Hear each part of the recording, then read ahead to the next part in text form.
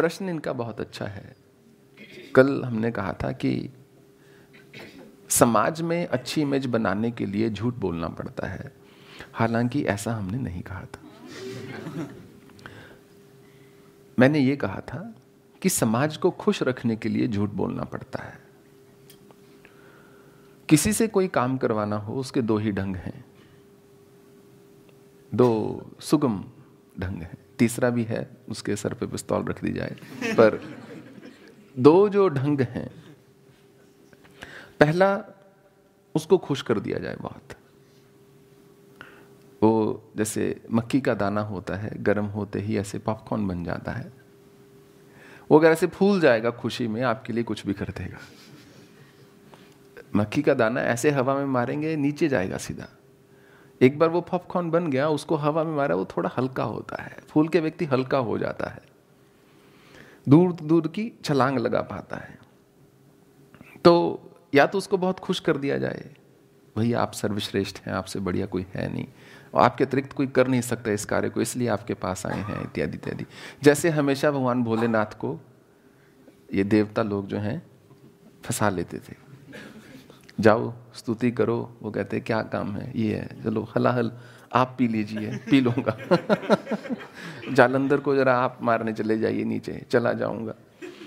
तो एक तो है कि स्तुति कर दी जाए खूब। दूसरा जो ढंग है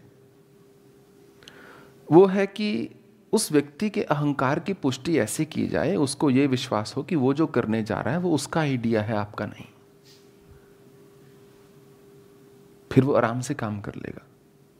किसी बच्चे को बोलो बेटा बैठ के पढ़ ले, बोलेगा मुझे नहीं पढ़ना। उससे आप वार्तालाप करो, उसको उस मुकाम पर ले आओ अगले 1-2 मिनट में कि उसको लगे कि यदि मैं पढ़ता हूं तो मैं बहुत अच्छा हूं, और मैं तो अच्छा हूं ही इसलिए मैं पढ़ूंगा।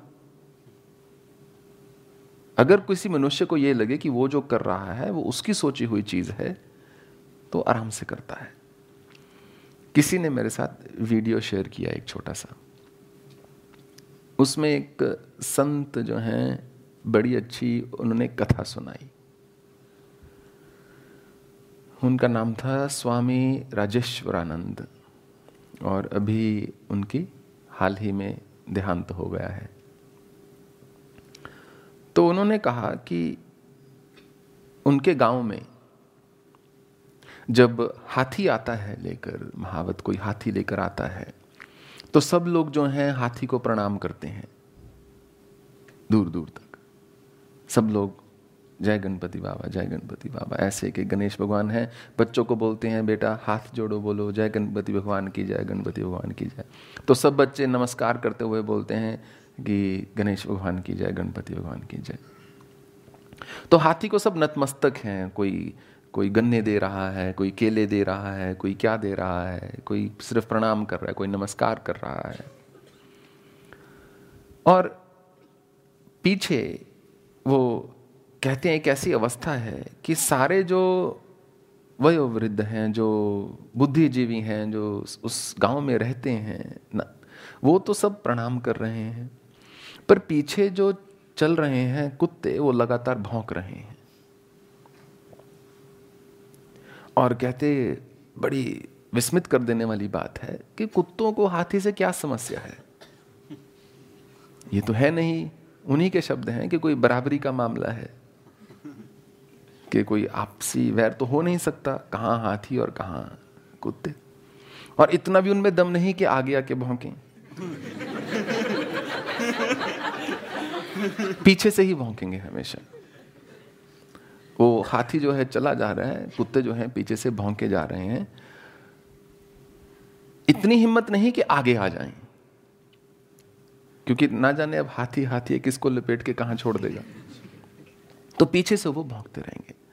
पर हाथी इसीलिए हाथी है, इसलिए शायद वो पूजनीय हो गया, इसलिए शायद भगवान गणपति का जो शीर्ष है वो एक हस्ती का है कि उसको फर्क नहीं पड़ता उससे। वो जानता है यदि मैं एक पथ पर चलूंगा तो 4 जो पीछे श्वान हैं, कुकुर हैं, भौंकेंगे अवश्य। पर केवल ये उसकी विशेषता नहीं है, उससे भी बड़ी एक उसकी विशेषता है। ना तो वो उन कुत्तों के लिए रुकता है, ना ही वो उनके लिए रुकता है जो उसको प्रणाम कर रहे हैं। हाथी जो है चलता रहता है। ये नहीं कि कोई उसको नतमस्तक है और खुश होकर बोल रहा है वाह आशीष, ऐसा नहीं। ना वो कुत्तों के लिए रुकता है, ना वो उनके लिए रुकता है जो उनके भक्त हैं।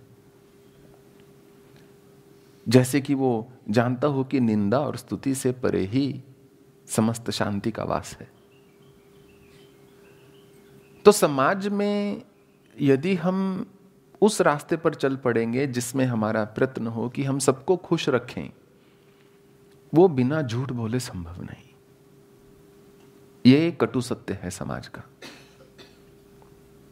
क्योंकि हर व्यक्ति अपने आप को स्पेशल समझता है और वो सोचता है मैं विशेष हूं, मेरे लिए कुछ विशेष बना है, ये मैंने बहुत बड़ा एक कल्याण किया है जन्म लेकर, सारी सृष्टि मुझे नतमस्तक होनी चाहिए, मैं सुबह उठ गया यही बड़ी बात है, कर्म करने की मुझे आवश्यकता नहीं। परंतु ऐसा कुछ है नहीं। सब वैसे ही तिल का एक एक दाना है और आपको लड्डू में जाकर लगना है या तिल तिल होकर मरना है, यह आपके ऊपर है सभी वही, गुथ दिए जाएं, निचोड़ दी जाएं, सबका रस एक सा ही है, सबके रक्त का वर्ण जो है रक्त वर्ण है। कोई इतना विशेष हो तो दिखाए कि सफेद रंग का खून है मेरा, या मैं वास्तव में ही भिन्न हूं। किसी की 4 आंखें हों तो हम कहें भाई अलग है। परंतु अहंकार इतनी बड़ी चीज होती है, सब कुछ एक सा होते हुए भी उसको लगता है मेरे भीतर जो है वो अलग है। कुछ अलग नहीं है, सब एक सा ही है।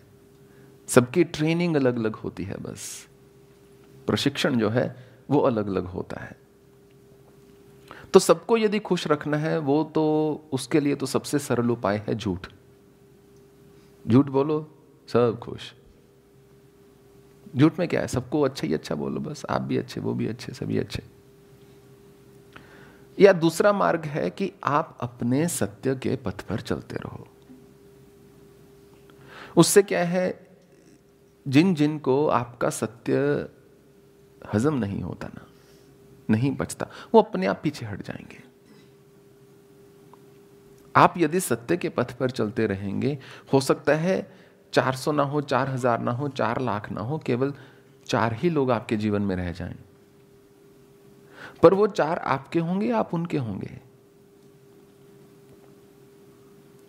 एक रामकृष्ण परमहंस को एक ही विवेकानंद चाहिए, बस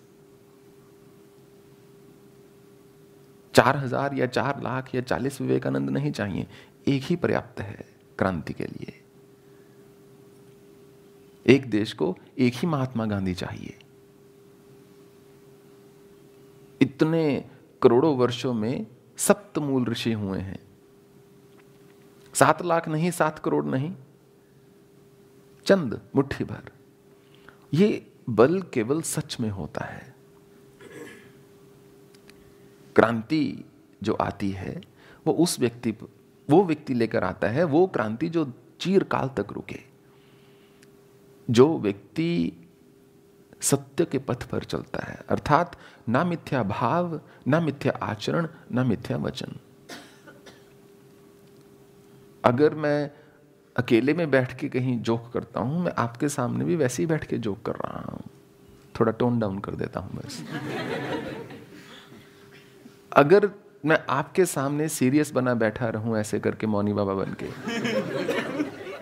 और अंदर जाके मैं हंस खेल रहा हूं, तो वो मिथ्या भाव हो जाता है, वो व्यक्ति को क्षीण करता है। 2000 वर्ष में एक बुद्ध हुए या एक गुरु नानक हुए, वो एक ही विभूति बहुत होती है। फिर ये वो लोग थे जो ये जानते थे कि उस समय का समाज हमारे साथ नहीं है, पर ना हो कोई बात नहीं, समाज के लिए नहीं कर रहे, स्वयं के लिए कर रहे हैं, उस ईश्वर के लिए कर रहे हैं, एक सत्ता के लिए कर रहे हैं। जो समझने वाले हैं अपने आप साथ हो लेंगे। अगर तब ना हुए जब हम जीवित हैं, कोई बात नहीं, मरने के बाद हो जाएंगे। अगर वाक्य में ही निस्वार्थ भावना है कल्याण की, तो ऐसा कल्याण क्या कि मेरे जीते जीते ही हो। हम एक व्यवस्था छोड़कर चले जाएं, एक ऐसी स्मृतियां छोड़कर चले जाएं, श्रुतियां छोड़कर चले जाएं, एक ज्ञान छोड़कर चले जाएं, ताकि बाद में आने वाले उसको उठा के उस रास्ते पर चल पड़े। तो वो है ना, lives of great men all remind us we can make our lives sublime and departing leave behind us footprints on the sands of time, footprints that perhaps another sailing over life's solemn main, a forlorn and shipwrecked brother seeing shall take heart again. Let us then be up and doing with a heart for any fate, still achieving, still pursuing, learn to labor and to wait. This was H.W. Longfellow in A Psalm of Life. Very famous poem. It starts with, tell me not in mournful numbers, life is but an empty dream, and the soul is dead that slumbers, and things are not what they seem. Life is real, life is earnest, and the grave is not its goal. Dust thou art, to dust returnest, was not spoken of the soul. Art is long and time is fleeting, and our hearts, though stout and brave, still like muffled drums are beating funeral marches to the grave. In the life's broad field of battle, in the bivouac of life, bivouac means an open camp, in the bivouac of life, let us not be dumb-driven cattle. Be a hero in the strife. And then the rest of the stanzas. And that's really the idea, you know. You've got to walk your own path. Have that conviction. And that conviction only comes if you know what you're doing. Sometimes you don't know in the beginning, but as you keep walking, it starts to unfold.